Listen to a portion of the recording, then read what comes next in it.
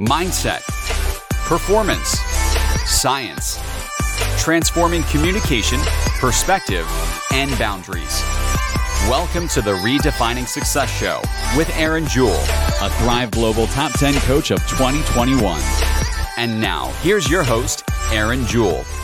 All right, everyone. Welcome to the show. My name is Aaron. Great to be here with you today. Today, we're going to talk about emotional intelligence, self-awareness, and the gaps that we are observing and witnessing at higher levels of leadership. So I recently read an article in Forbes that talks about self-awareness in leadership and how when we get to higher levels of organizations, higher levels of leadership in organizations, what can and does happen is we become less aware. And of course, this is not always the case. One study talked about surveying 3,600 leaders at varying levels of different organizations and basically found that the higher level leaders experienced a lower level of self-awareness than some of the lower level leaders. And they specifically identified about 20 competencies, and the study showed that 19 out of 20 of the competencies in the survey were miscalculated by the higher level leaders. So basically, what they perceived to be their level of competency was not in alignment with what others perceived their level of competency to be in certain areas. And it goes on to say that the level of self-awareness that a leader experiences, that only about 10 to 15% of leaders are actually self-aware. Now, that number seems pretty low, especially if you think about the fact that everybody talks about self-awareness, right? Everybody talks about authenticity. Everybody talks about self-awareness. Everybody talks about, leading with clarity, things like that. So why is it then, based on this study, that the actual percentage of people, of leaders who are considered to be self-aware based on certain criteria is only at about 10 to 15%. So I'm really looking forward to exploring this topic a little bit more with you today. And really, those of you who know me and know the work that I do, I prefer to come from a place of non-judgment as much as possible. And I will steal the quote from a friend of mine who's in the investigative questioning space. And this person recently said, "I am here to comfort the afflicted and to afflict the comfortable." And I feel like I play a little bit of that type of a role. Perhaps I'm choosing to play a little bit of that type of a role when it comes to afflicting the comfortable. And I'll tell you why. Because of my own personal leadership and human journey. So for many years, I went on and on throughout my career and my personal leadership journey, feeling pretty comfortable, feeling pretty comfortable about my competencies as a leader. I worked for companies that seemed to enjoy promoting me into new positions pretty frequently. About every 2 years, I was promoted over a 15-year period, and it was never much more than 2 years. I moved rather quickly, and it was always a step up. And so for a long time, I felt pretty confident in my competencies. I felt self-aware. I felt authentic. I thought I was leading authentically. And it really wasn't until ish hit the fan in one of my leadership roles where I had the most responsibility. It was 3 businesses, 80 million in revenue, really about 200 direct and indirect reports if you counted different parts of the commercial distributor organization. And that was when I started to recognize that, in fact, I lacked a level of self-awareness. How I was being perceived was different from how I perceived myself. Now, there's a nuance to this. There's a space in between how I perceived myself and how others perceived me. And it was almost this subcategory of how I really perceived myself. Because you see, there was how I wanted to show up, right? There was how I would like to have thought I was showing up as a leader, somebody who was confident, somebody who presented themselves well, somebody who had a commanding and powerful presence, somebody who was a good listener, somebody who was engaging and present. That was not what was always perceived, but really deep down, I was actually feeling like a total imposter for a large part of my career. And I never really talked about it. I felt fraudulent. I felt like people did me favors by hiring me. I felt like people took chances on me by hiring me. And so over a period of time, the lack of feedback, the continuous promotional opportunities, and then the higher up I went in the ranks. And then, of course, you have the people around me who are watching me be promoted again and again and again. So think about this, yourself in your own place of work.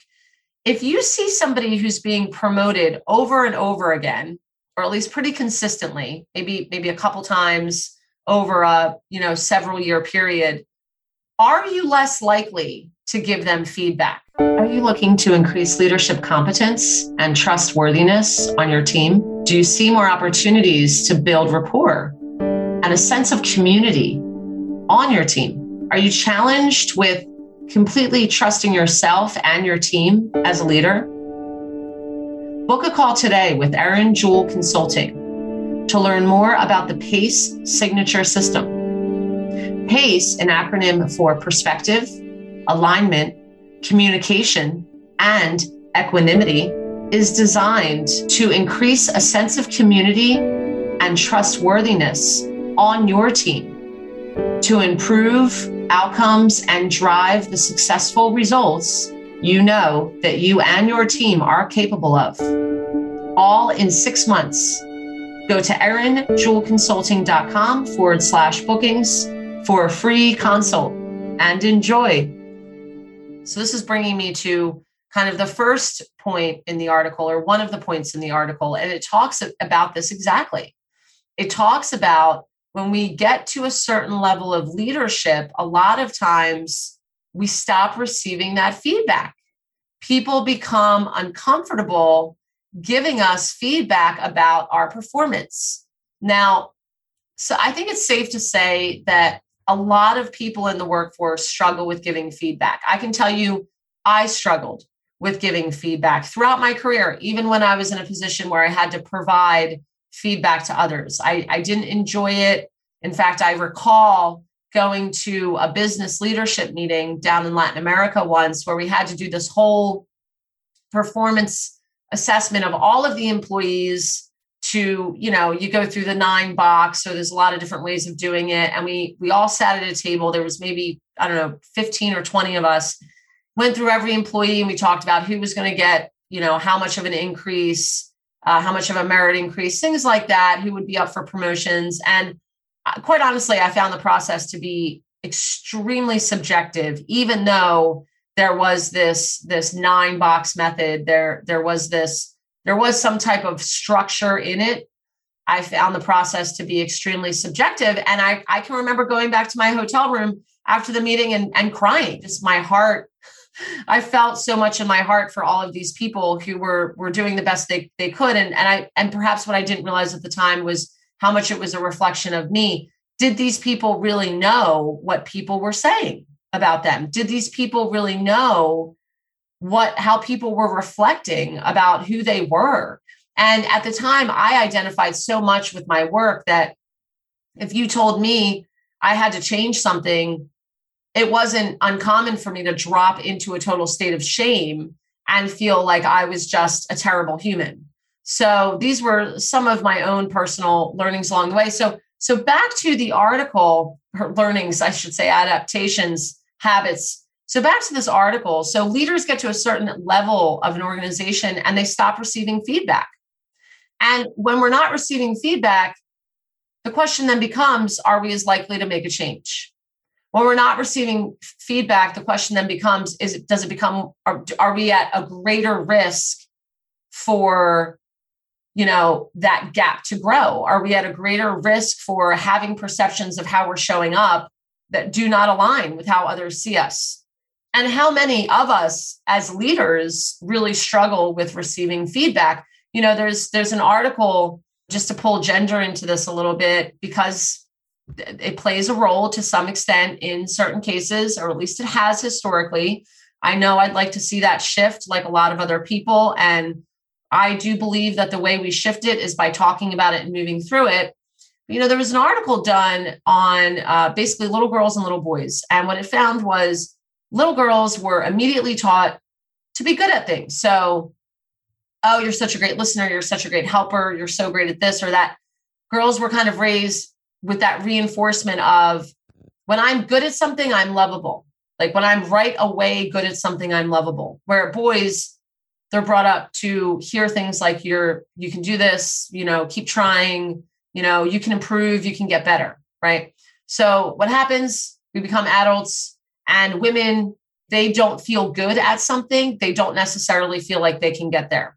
Men, on the other hand, again, all of these are generalizations, or those who identify as male, they always feel like they can improve. So they'll apply for the job that they're underqualified for. They will ask to be involved in something that maybe a woman would not feel qualified to ask. And again, these are certainly all generalizations. I myself had the last 4 positions at my last company created for me. I was one of the highest paid in any of the roles I had. I was always loved negotiating my contracts. So it's definitely not always the case.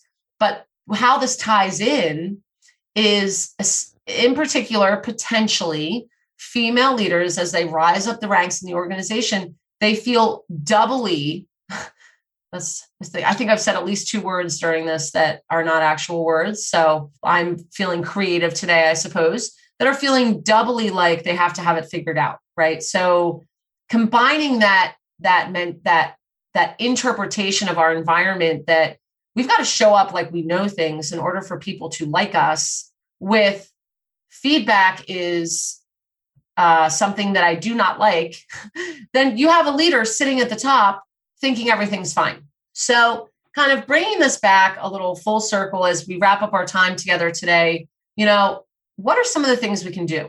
Okay. So we have a leader who there's a perception between how they think they're showing up or how they want to show up and how they're being perceived. And then there's this third angle that we looked at today of how they actually really think they're showing up deep down, that they're not telling anybody, which is more along the lines of imposter syndrome. So what can we do about it? What are some options? What are some takeaways? What are some next steps? So first things first, increasing self-awareness. And the best way, or one of the ways to increase self-awareness, is certainly not the only solution, is to increase self-observation. And by increasing self-observation, I mean simply observing our behaviors, our habits, our tendencies without applying any judgment to them. So rather than saying, oh gosh, I did this and I shouldn't, simply saying, oh, I did this today. I did that today. And just watching, how do we show up in meetings? How do we show up one-on-one? How do we feel when we're giving direction to teams? How do we feel when we're asking teams for ideas? Are we asking teams for their ideas?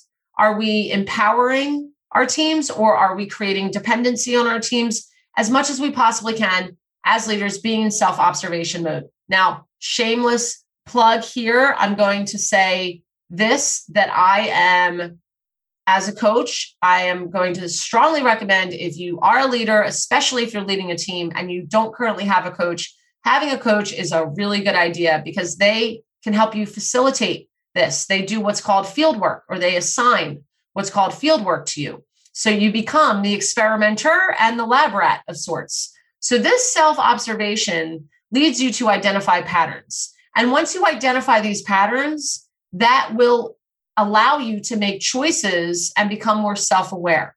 And in that self-awareness, you become more attuned to, what are you accepting of yourself about? What are you not accepting of yourself about? So on and so forth. And that eventually translates into greater efficacy as a leader, with that greater self-awareness, putting you into that apparently 10 to 15%. So let's try to boost that number up a little bit. That's one of my intentions with this, is that we grow that number well beyond 10 to 15%, and that we have the majority of our leaders out there who are showing up with high levels of self-awareness, high levels of emotional quotient, emotional intelligence, understanding their own feelings, how to navigate through their own feelings so that they can then appreciate and recognize and acknowledge the feelings of others. Thank you all for your time, and I'll see you next time. Take care.